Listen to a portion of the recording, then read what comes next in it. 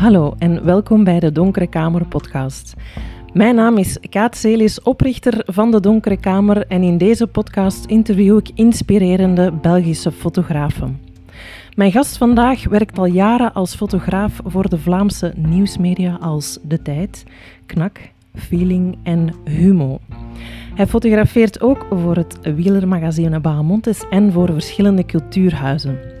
Hij startte ooit in studio als portretfotograaf, maar is gaandeweg meer buiten de studio beginnen fotograferen met oog voor alles wat mensen en hun omgeving bijzonder maakt. Hij geeft ook les aan Sint-Lucas in Antwerpen, of misschien zag je hem al eens voorbij komen op Instagram, waar hij de dag vat in een scherp of grappig beeld. In 2021 bracht hij het project Herman uit, een tentoonstelling en boek over zijn ouder wordende vader Herman, die vrijwillig besloten had in lockdown te gaan, lang voor wij het woord kenden. Als hij niet moet fotograferen, vind je hem in zijn camper onderweg naar zijn schuur in de Pyreneeën, waar hij mensen voor de lens inruilt voor grote bergen. Mijn gast vandaag is geboren in Kieldrecht in 1971. Ontdek samen met mij waarom hij fotograaf werd, waar hij van droomt, naar wie hij opkijkt en wat zijn volgende projecten zijn. Welkom in de Donkere Kamer podcast met Diego Franssens. Hey Diego, hallo. Dag Kaat. Wat goed hier bij je thuis te zijn in hartje Antwerpen of net Berchem misschien? Grensgeval. De overkant van de straat is Berchem. Zeer verwarrend. Het verbaast me niks. Maar wij kennen elkaar goed. En vaak is dat een voorrecht en een voordeel. Maar ik merkte bij de voorbereiding van deze opname dat dat misschien ook in ons nadeel kan spelen, omdat ik jou al zo goed ken. Misschien moeten we dat counteren. Kaat, ik ga even een beetje weg van de microfoon. Wat het er in Nieuwe Feiten altijd zo mooi was, is dat ze opende met een plop, u wel bekend. Maar Diego, dit is audio, dit is geen video, dus de kijker... Kijk, de plop is de plop natuurlijk.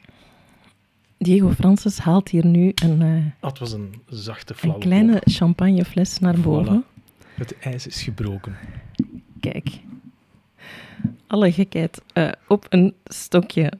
We zitten hier dus in je huis en ondertussen is Diego champagne aan het inschenken. In je huis, waarin tot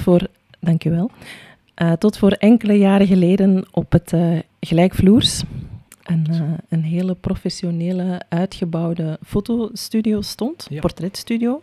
En ondertussen is die studio omgebouwd tot de fantastische cateringzaak Helena Kookt Over.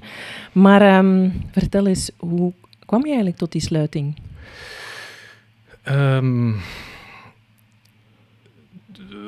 Hoe kwam ik tot die sluiting? Ik was het beu om mij bezig te houden met randactiviteiten, zoals batterijen, stopcontacten, kabels. En ook de eentonigheid van het studiobestaan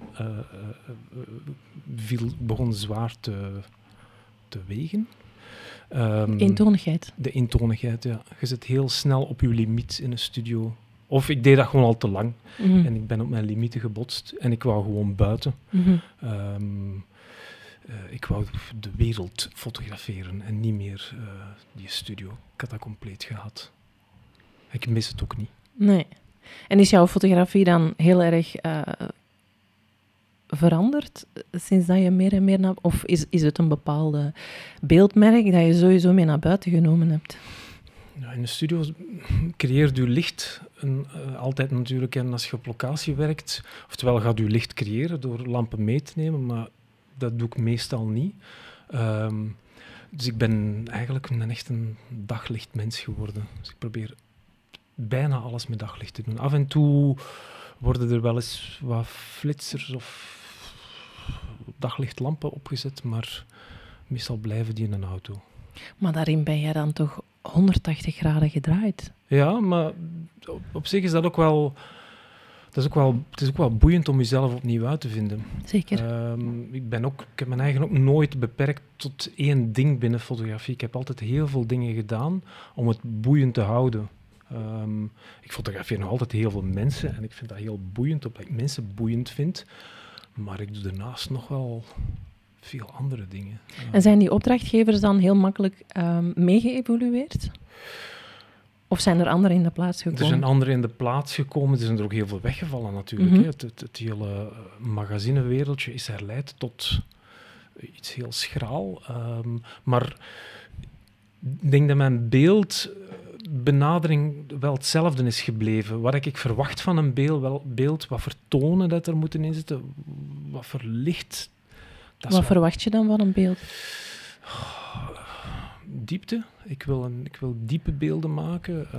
Dat is heel moeilijk om uit te leggen, wat je van een beeld verwacht. Maar dat is fijn om het daarover te hebben. Ik merk dat als ik een beeld afwerk, ik weet wanneer ik moet stoppen. Van ja, dit is het punt dat ik wil bereiken. Een beeld dat een digitale camera komt is niet slecht, maar dat blijft wel een beetje plat.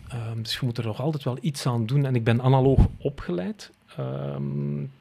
En ik werk eigenlijk op dezelfde manier als in mijn donkere kamer, alleen zonder chemicaliën. En dan probeer je waarschijnlijk ook bij de opname een zo goed mogelijk beeld al te hebben. Ja. Hè, zoals dat vroeger met het negatief.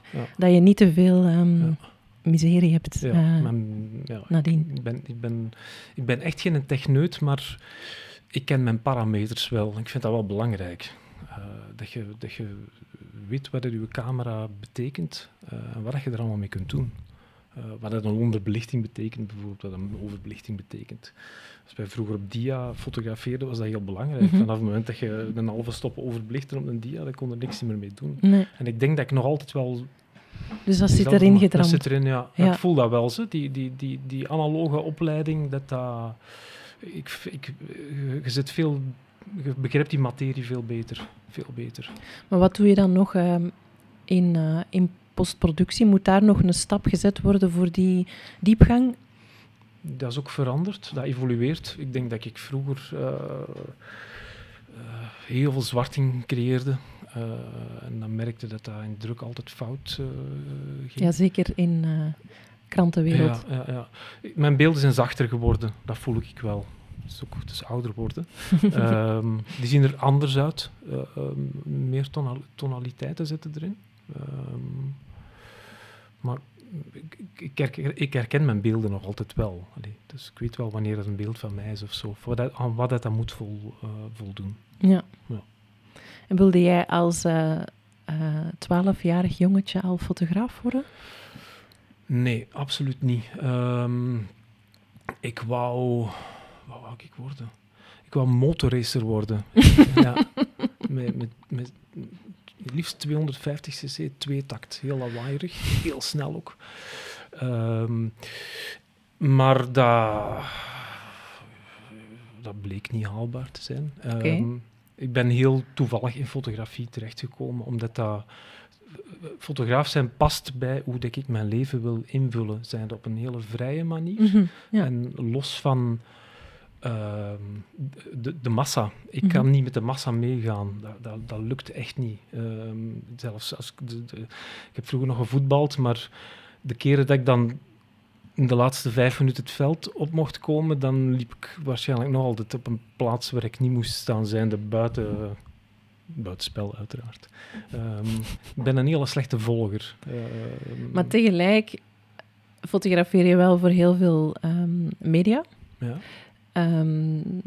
Waarin dat je soms niet anders kan dan volgen, toch? Ja, maar dat is afgebakend.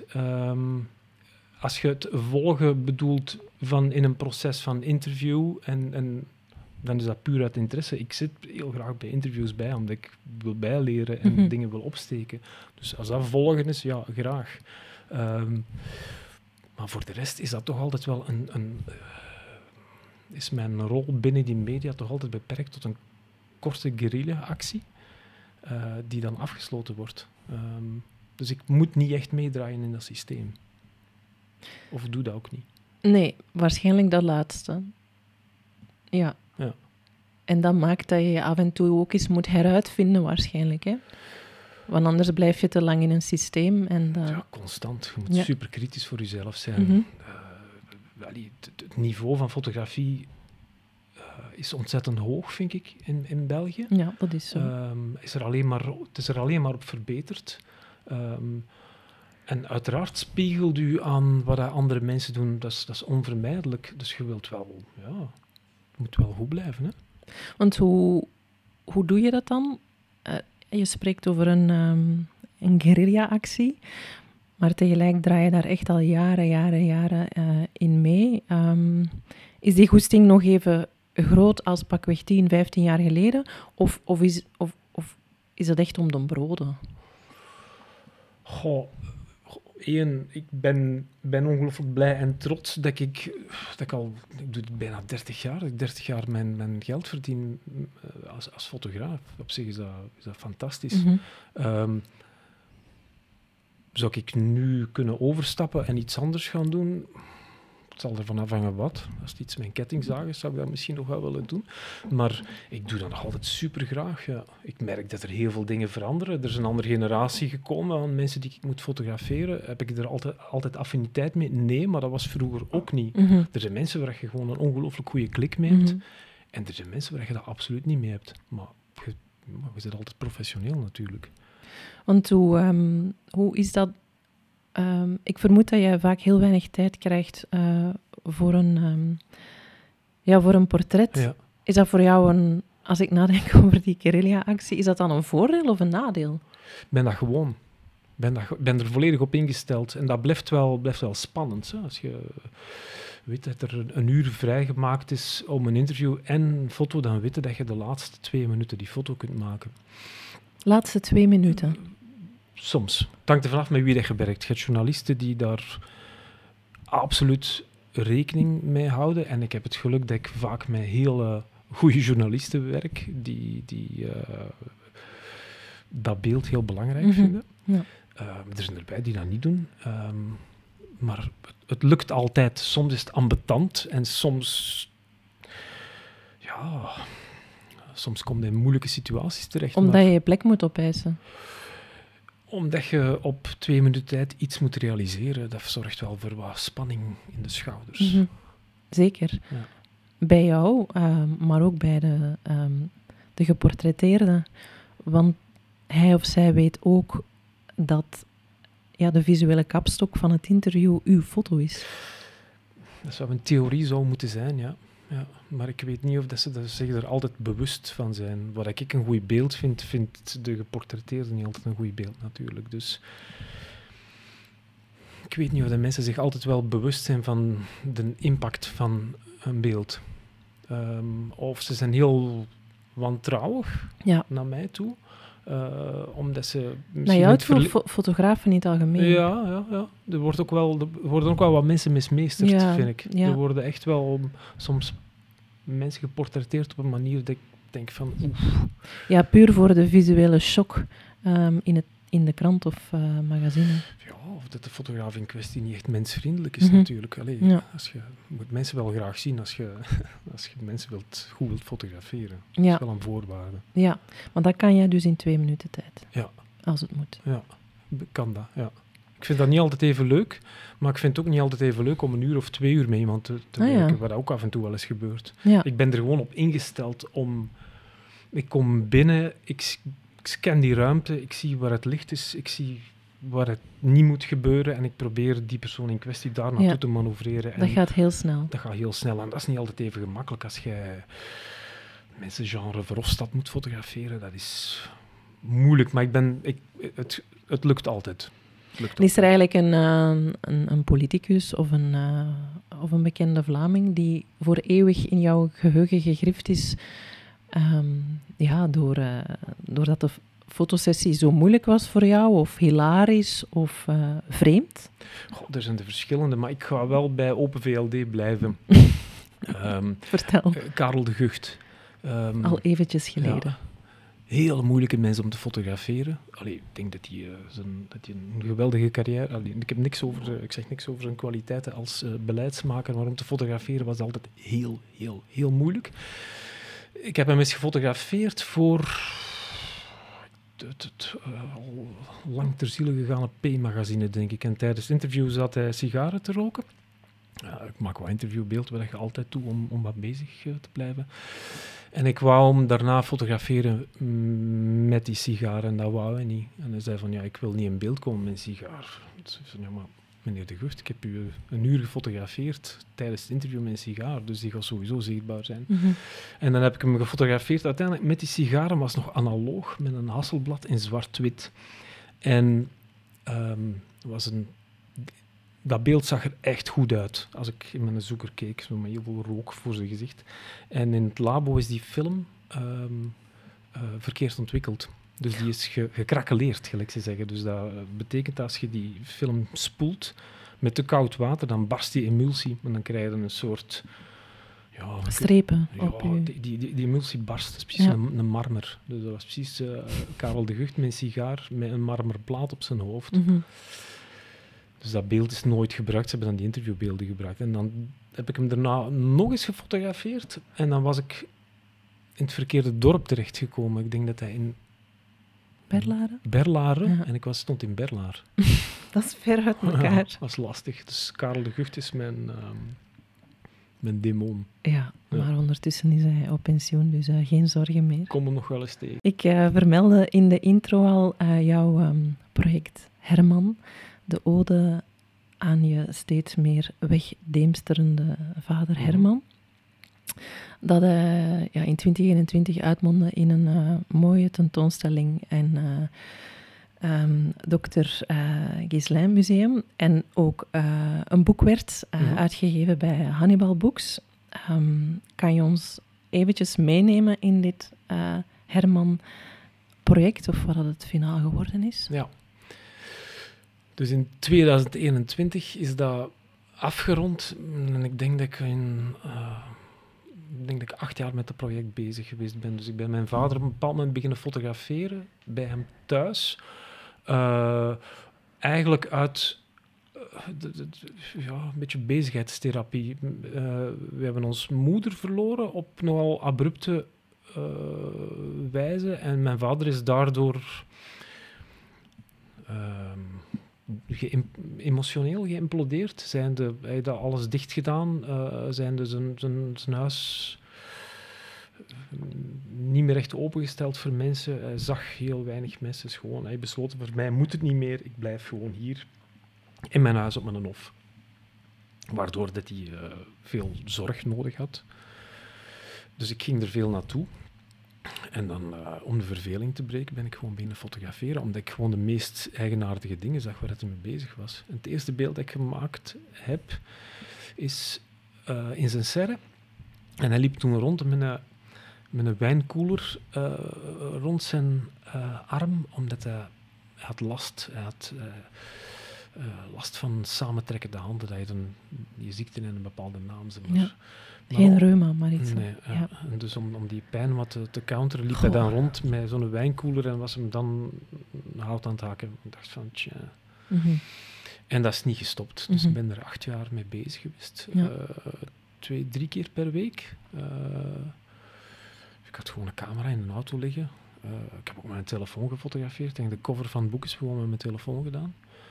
Ik heb dat op alle verschillende formaten gefotografeerd. Middenformaat, kleinbeeld, whatever, telefoon. Maar van in het begin al met het idee, dit wordt iets? Nee, ik ben geen planner. Maar op een bepaald moment heb je zoveel materiaal en dan ben ik er wel met mensen over beginnen babbelen, waaronder met Rick van Puinbroek. En met Tom van Noten, de vormgever. En uiteraard met mijn vrouw, die dan er ook aan meegewerkt heeft. En heel snel kwamen we tot de conclusie dat dat een boek moest worden. En dan hebben we dat eigenlijk met ons 4 ineengezet. Was dat voor jou dan ook een manier om al fotograferend uit die moeilijke rouwperiode te komen na je moeder? Of zat daar nog een heel grote periode tussen? Goh, wat je ook doet aan een rouwperiode ontkomt er niet. Ik bedoel, en dat fotograferen, je kunt zeggen dat dat helpt, maar de dingen slijten sowieso. Hoe dat je iets beleeft nu, of dat je dat binnen 2 of 3 jaar beleeft, dat is compleet anders. Maar dat fotograferen hielp in eerste instantie wel om om dat monotone van die ontmoetingen een beetje te counteren. Dat was eigenlijk wel het hoofdding. Ja. Ik kon mij... Ja, ik kon Heel mij... praktisch eigenlijk, hè? Ja, Dan? dat is praktisch, ja. En wat vond Herman er zelf van? Een beetje vreemd, denk ik. Maar hij besefte nooit wat de gevolgen waren. Ja. Zijn dat er een boek kwam met een tentoonstelling.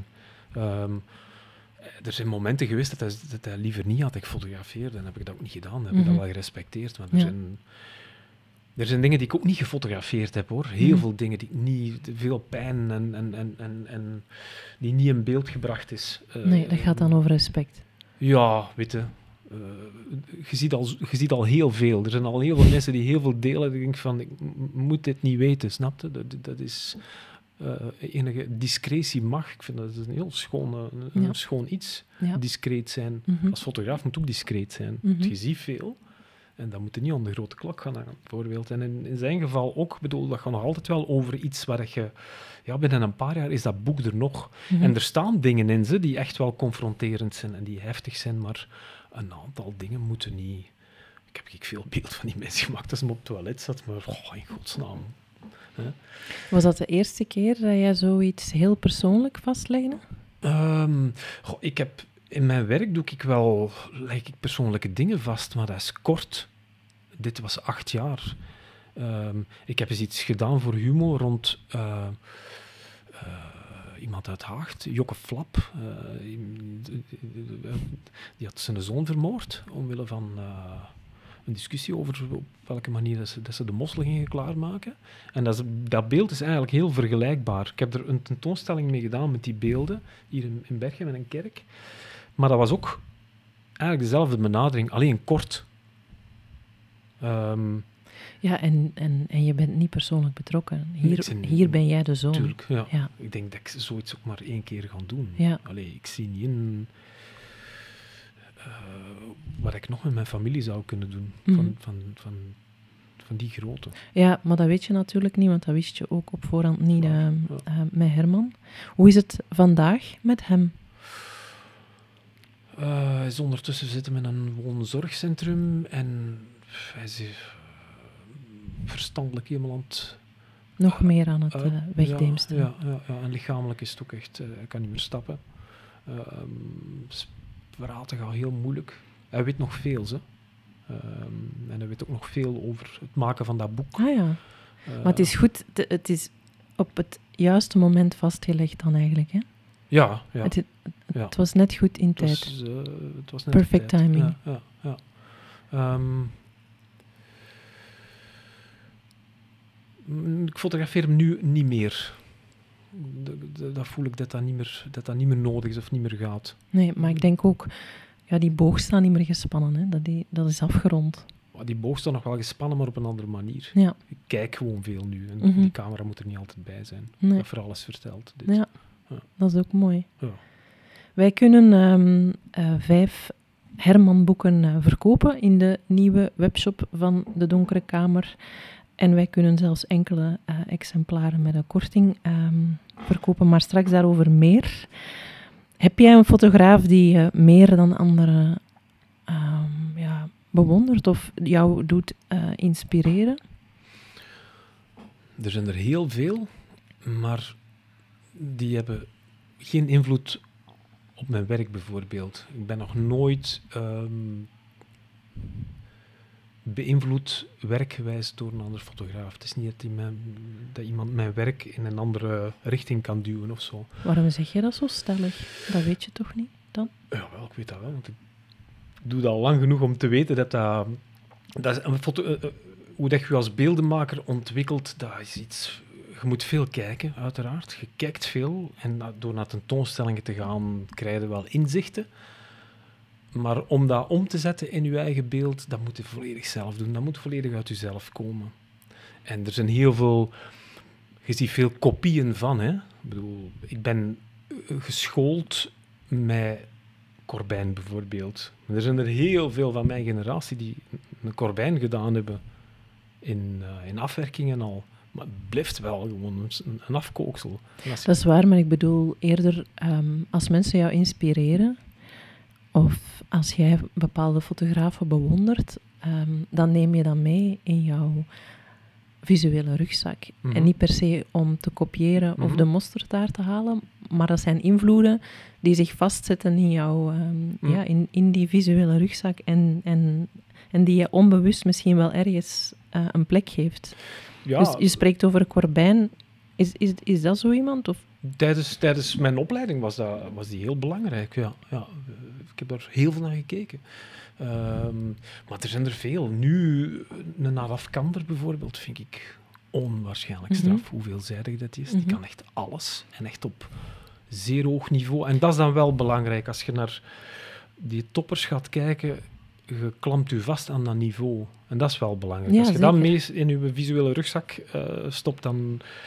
Ja, dat is het hanteren van een norm, bijvoorbeeld. Het is niet dat ik mij spiegel aan een Nadav Kander of een Anton Corbijn, verre van, maar dat is wel van, dat kan, dat niveau kunnen halen in fotografie.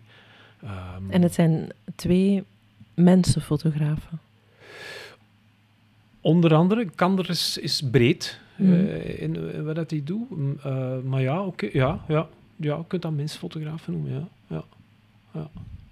Maar er zijn er nog, hè. Er zijn ook mensen... ik heb er wat boeken klaargelegd dat ik wel kan spieken, hè. Maar een Georges Roes, bijvoorbeeld. Ik denk dat dat een Belg is, die vooral in Frankrijk furoren gemaakt heeft. Dat is juist. Dat is iets compleet anders, maar ik weet, als ik dat de eerste keer zag in het MAP in Parijs, denk ik. Het eerste beeld dat ik zag, had ik zoiets van... Ik was echt heel arrogant toen. En ik liep door die tentoonstelling. Ik had op een bepaald moment door hoe dat hem dat deed. En dat was... Dat is nu nog steeds... Als ik dat boek bekijk, dan krijg je er kou van. En ga je dan vaak terug in boeken kijken? Natuurlijk. Ja. Ik ben echt geen nostalgische mens of zo, maar... American West van Avedon, dat is echt... dat is een blijver. Ja. Dus ik kan daarvan blijven genieten, van dat boek. Ja, er liggen heel veel fotoboeken, dus het is belangrijk ook dat die binnen handbereik klaar liggen. Ja. Is dat dan even een zijpaadje? Maar worden jouw kinderen daar dan ook door beïnvloed door die vele fotoboeken die hier liggen? Ik denk het niet. Of misschien komt dat later. Ja, dat is moeilijk te zeggen. Ja. Sowieso zijn die... Het is moeilijk, hè. Boeken zijn moeilijk nu. Omdat het scherm altijd in de weg zit. Dus op dit moment niet. Ik zie mijn kinderen niet doen wat ik doe, bijvoorbeeld. Op dit moment zie ik dat niet. Nee. We zullen over een paar jaar nog eens spreken en kijken hoe de zaadjes kiemen, of niet. Je sprak daarnet over die guerrillabom, of hoe dat jij op heel korte tijd jouw job moet doen soms. Ik ken jou als vrij onrustig. Vind je dan rust in die fotografie of eigenlijk helemaal niet? Ik vind voldoening in die fotografie, maar rust, nee. Ik ambieer dat ook niet. Ik ben niet op zoek naar rust in fotografie. Ik doe dat wel op andere plaatsen, vooral.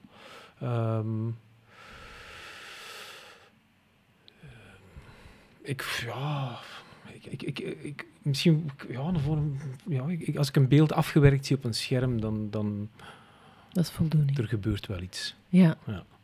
Rust vind je misschien in de Pyreneeën, waar je sinds een paar jaar een optrekje hebt. Je rijdt vaak op en af en ik vermoed dat je heel erg switcht tussen 2 werelden. Ja, absoluut. Ja. Heeft dat van jou ook een andere fotograaf gemaakt? Voor jouw opdrachtwerk in België bedoel ik dan, hè? Goh, dat denk ik niet. Ik fotografeer gewoon veel meer scènes, veel meer landschappen. Misschien probeer ik dat wel wat te integreren in mijn werk. voor de tijd kan ik er af en toe wel eens een landschap tussen proppen en dan plaatsen ze dat ook wel. Dat is wel heel fijn. Ja, de bergen hebben wel... Dat beïnvloedt sowieso. Ik ben er nog niet helemaal uit wat het de concrete invloed is op mijn werk. Dat kan ik eigenlijk niet zeggen. Nee. En nooit de goesting gehad om ook te gaan focussen op landschapsfotografie? Doe dat sowieso nu. Ik fotografeer constant landschappen daar. En er gaat ooit wel iets mee gebeuren. Ik wil een bergboek maken. Zoals Herman 8 jaar gegist heeft. Ja, dat mag nog langer gisten. Ja. Dat mag het wel... er moet geen deadline op zitten, maar dat gebeurt wel. Er gaat wel iets mee... Maar jij zegt, ik heb nooit een plan. No. Dus nu ook niet. Ja, ik leer natuurlijk. Hè. Ik weet ook, met het uitbrengen van dat boek en nog een aantal andere boeken, dat je uiteindelijk wel ergens een meet moet visualiseren of zo. En ik weet ook dat als ik ooit een bergenboek maak, dat het waarschijnlijk zonder mensen zal zijn. Dat wil ik echt wel. Ik wil echt iets publiceren waar geen enkele mens in te zien is. Wel wat dat met die mens in kwestie gedaan heeft of wat hem gerealiseerd heeft, maar niet geen menselijke entiteiten of zo. Nee, op Instagram komen af en toe al van die... Ja, maar dat is een speeltuin. Hè? Ja. Dat staat, ik zie daar ook compleet los van. Dat zijn echt... dat is puur het uiten van een emotie, van iets wat ik zie en wat dat direct of na 5 minuten erop kan staan. Maar dat is anders. Dat is echt anders. Ja, uiten van een emotie, ja, dat is waar en vaak grappig, maar dat is toch ook wat dat fotografie is? Ja, er is voor mij echt wel een verschil tussen dat Instagram-ding en wat ik met mijn camera maak bijvoorbeeld. Dat is toch anders. Ik denk dat ik met mijn camera veel meer echt op sfeer ga. En die Instagram-dingen zijn meer een kader trekken rond een algemenere situatie. Dus dat is toch wel iets anders. Dat voelt wel anders. Is het dan ook zo dat die beelden die je met je camera maakt en die dus meer diepgang hebben, dat als je die op Instagram zet, dat die vervellen? Vervellen? Ja, dat die diepgang daaruit gaat? God, die diepgang gaat eruit door de snelheid van het medium ook natuurlijk. Van hoe snel dat je kijker komaf maakt met dat beeld. Hè. En dat is eigen aan Instagram, dat je gewoon kijkt en oordeelt. Als je diepgang wilt, dan moet je gewoon exposeren. Dan moet je echt de klassieke manier, een ruimte invullen met je beelden. Dan gaat het naar diepgang. Instagram is een teaser. Mm-hmm. Of een waardevolle teaser. Ja. Of een promotiemiddel. Absoluut. Kan ook. Ik vind dat fantastisch. Want het is wel heel fijn om vanuit Amerika, ik zeg maar iets, Diego Franssens te leren kennen. Tuurlijk, en omgekeerd. Fantastisch. Ik heb al heel veel fotografen leren kennen door sociale media. Ja, ik vind het heerlijk. Ja. Absoluut. Ja. De trouwe luisteraar weet dat wij op 4 september onze webshop gaan lanceren. En naast het Herman-boek gaan wij ook enkele van jouw prints uit de reeks Cali Light verkopen. Waarover gaan die prints precies, of die beelden? Die beelden zijn gemaakt tijdens een roadtrip van LA naar San Diego en terug, denk ik, met een hele goede vriend. Ik zat toen in een existentiële crisis, denk ik, en ik ben toen een vliegtuig opgestapt en ik heb 3 dagen, denk ik, daar rond gereden met hem en gefotografeerd. Camera, vaste lens. En ja, heel instinctief scènes vastgelegd en dat bleek, dat was wel goed. Louterend. Ja, maar die beelden waren ook goed. Dat licht is ook wel heel bijzonder daar. Absoluut, Dat is echt, alles wat ze erover zeggen en schrijven, dat klopt. Ja, eigenlijk is het dan je niet goed voelen en een vlucht nemen naar het licht. En het licht werkt louterend. Ja, zeker. Ja, misschien het licht in de Pyreneeën is ook bijzonder, hè? Dat is bijzonder. Het is niet altijd louterend. Als je daar in een wolk zit, in een lage drukgebied, kan je verzekeren dat qua gemoed gaat mee naar beneden. Maar het is wel wat, ja. Ik heb daar een camera liggen met een forse lens en ik fotografeer er vaak dezelfde berg. En als ik zie wat daar rond allemaal gebeurt, dat is echt fenomenaal. En werk jij soms dan nog, want je sprak over de goede basis die je had door de analoge fotografie. Werk je soms nog analoog? Dat is heel lang geleden. De laatste keer dat ik het gedaan heb, was omdat ik vond dat ik slecht aan het fotograferen was. Veel te snel, veel te neurotisch, slordig. En dan, wat dat dan helpt, is... Ik heb hier een ding staan, een Leica M6. Waar je echt alles manueel... Dus je stelt manueel scherp, tijden, alles... Je bent gewoon met die parameters bezig, waardoor dat je veel scherper fotografeert. Je bent echt één met je onderwerp. En dat is een soort fotografische therapie die wel helpt. Ik heb het al lang niet meer nodig gehad. Maar of herprogrammeren. Herprogrammeren, gewoon eens even zien van wat is dat nu, dat fotograferen? Hoe zit dat met dat scherp stellen? En wat gebeurt er als ik er even naast zit? Wow, dat is wel schoon zo. En dat hielp jou? Ja, absoluut. Ja. Ik zal dat direct terug doen, mocht dat nodig zijn. Mm-hmm. Ja. Maar het is niet zo dat er bepaalde projecten echt analoog worden opgenomen? Nee, ik heb hier nog wel een kast beneden gevuld met een fantastische Polaroid 55 film. Dat is 4 op 5 inch, zwart-wit Polaroid film met negatief bij. Ik denk dat het echt een fortuin waard is. En daar wil ik ooit nog wel eens iets mee doen. Als hem nog... Zijn die niet vervallen? Uiteraard. Oké. Ja, maar op zich is dat wel... Het geeft een mooie zweem. Ja. En of? Jij geeft ook les aan Sint-Lucas in Antwerpen. Ja. Opleiding fotografie. Al heel wat jaren. Dus ik vermoed dat jij goed zicht hebt op hoe de fotografie evolueert de laatste tijd. Zijn er eigenlijk wezenlijke verschillen in thematiek, afwerking, focus bij de huidige generatie jonge Belgische fotografen? Vergeleken met pakweg 10 jaar geleden. Er wordt veel persoonlijker gewerkt. Ik geef les in het laatste jaar, derde jaar van een bachelor. En dat is zeer persoonlijk. We geven die ook wel echt heel veel vrijheid. Vroeger werden die echt wel voorbereid om af te studeren en mee te draaien in. Maar omdat dat landschap zo veranderd en zo versplinterd is eigenlijk een beetje zinloos geworden. Dus je probeert die gewoon te zoeken naar je eigen beeldtaal. Vanaf het moment dat je dat gevonden hebt, zijn die echt wel vertrokken om persoonlijk te gaan werken. Dus er wordt wel wat uitgediept. Maar zij studeren dan af als autonome fotograaf, niet meer als vakfotograaf? Minder en minder. Omdat dat technische, er is gewoon heel veel veranderd. Hè. Heel die industrie is veranderd. Vroeger konden nog als fotograaf je packshots maken en daarvan leven, maar dat bestaat gewoon niet meer. Dus binnenkort allemaal AI. Dus, Tegelijk is natuurlijk heel die markt van die autonome fotografie ook al behoorlijk verzadigd. Nu, ik ben altijd...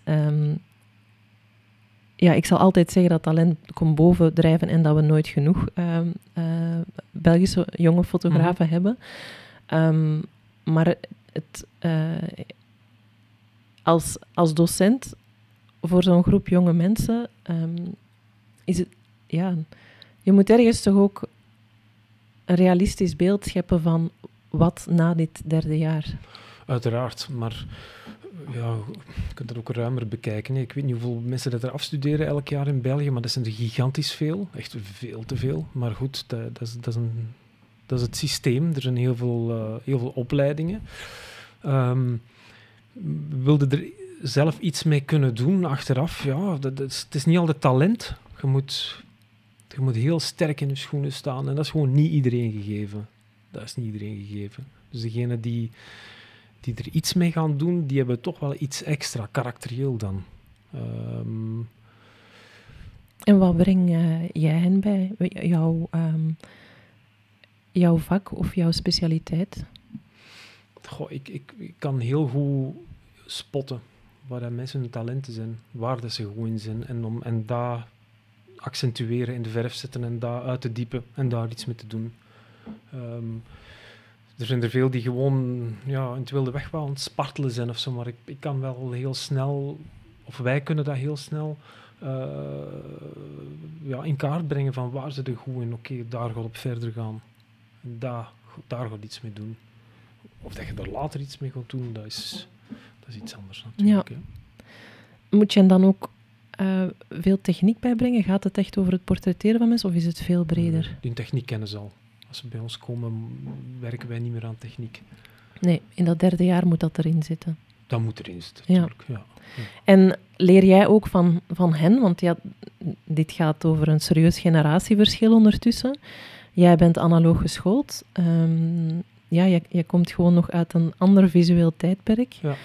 En dat zeg ik niet positief, niet negatief. Maar neem jij dingen van hen op? Dat is de reden waarom dat ik dat doe. Ja.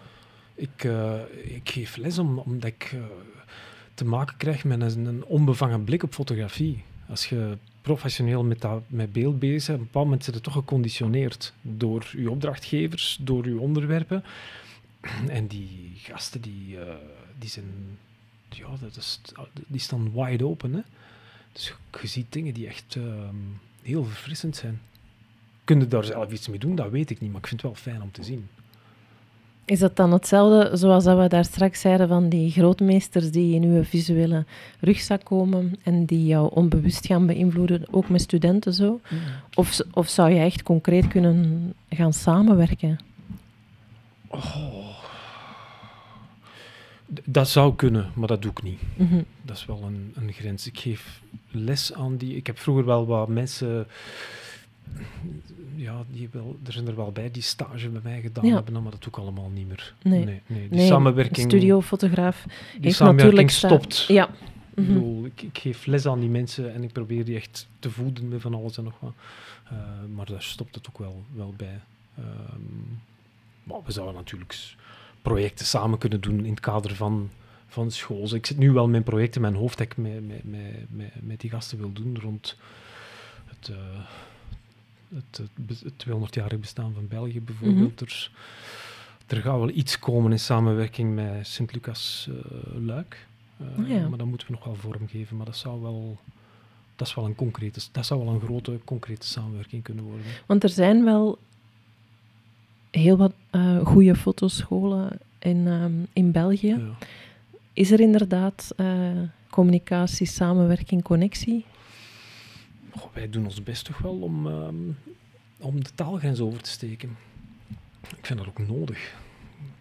Tot nu toe leven we altijd in België. Hè. Ik bedoel, en ik vind dat Belgisch wel wat meer geaccentueerd mag worden, omdat dat toch wel, is gewoon toch wel een unieke identiteit. En je krijgt heel veel input. En als ik zie hoe dat ze werken in Luik, dat is ook anders. Het is een andere beeldcultuur, maar zeer interessant. Mm-hmm. Ik vind dat super interessant. Het is nog veel vrijer dan bij ons. Veel anarchistischer ook. Dus dat is wel goed. Heb jij ooit voor de Waalse of Brusselse pers gewerkt? Ik heb voor de Franstalige tak van de Tijd gewerkt. Leco, ja. Dat is ook een andere wereld, hè. Ja, juist. Ja. Ik vraag het maar omdat wij zitten vast, toch ook, hè. Ja. Ook in nieuwsmedialand, rond die Vlaamse media. Ja, vreselijk. Ja. Het wordt alleen maar meer geaccentueerd natuurlijk, hè. Die scheidingslijn wordt duidelijk in verf gezet. Ja, dat is waar. Tegelijk werken wij met een medium dat heel snel grensoverschrijdend kan werken. De visuele taal. Mm-hmm. heeft niet veel nodig om een grens over te steken. Nee. Ook internationaal, als je ziet hoeveel Belgische fotografen internationaal werken, is dat ongelooflijk voor zo'n klein land als België. Ja. Dus denk ik dat wij ook die moeite moeten doen om die taalgrens over te steken. Zeker weten, ja. Wij eigenlijk op ons gebied. Helemaal mee eens. Dat is goed, Diego. Ja. Tot slot, wat troost er jou als mens, als fotograaf? Of waar grijp jij vaak naar terug?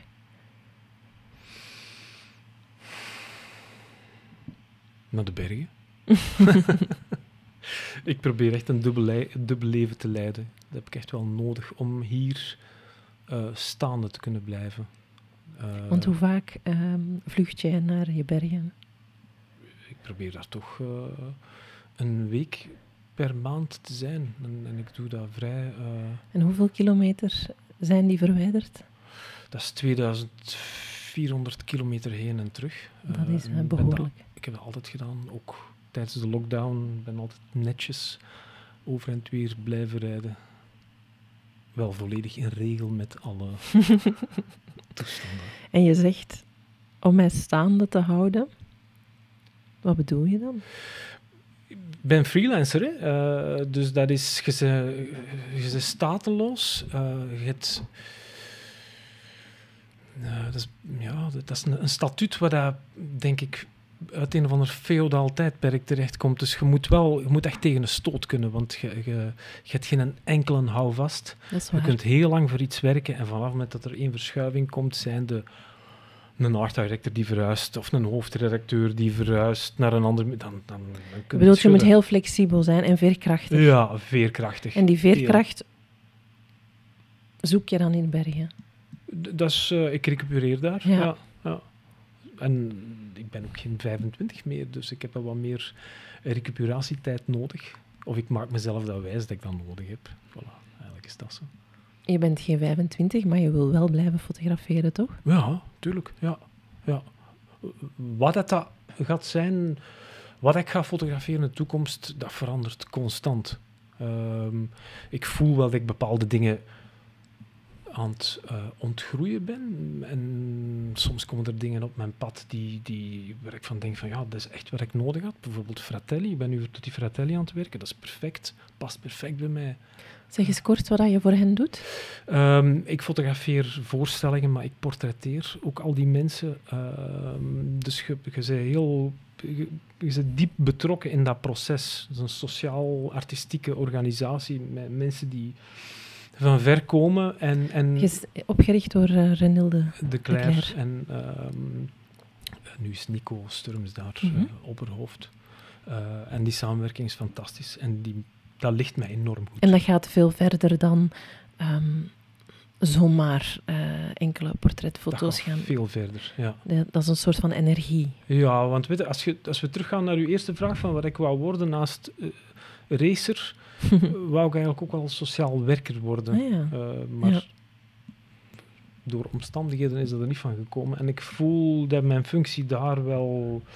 En op school ook, natuurlijk. Uiteraard, tuurlijk, ja. En wat is jouw sociale functie dan? Want ik probeer me dat voor te stellen.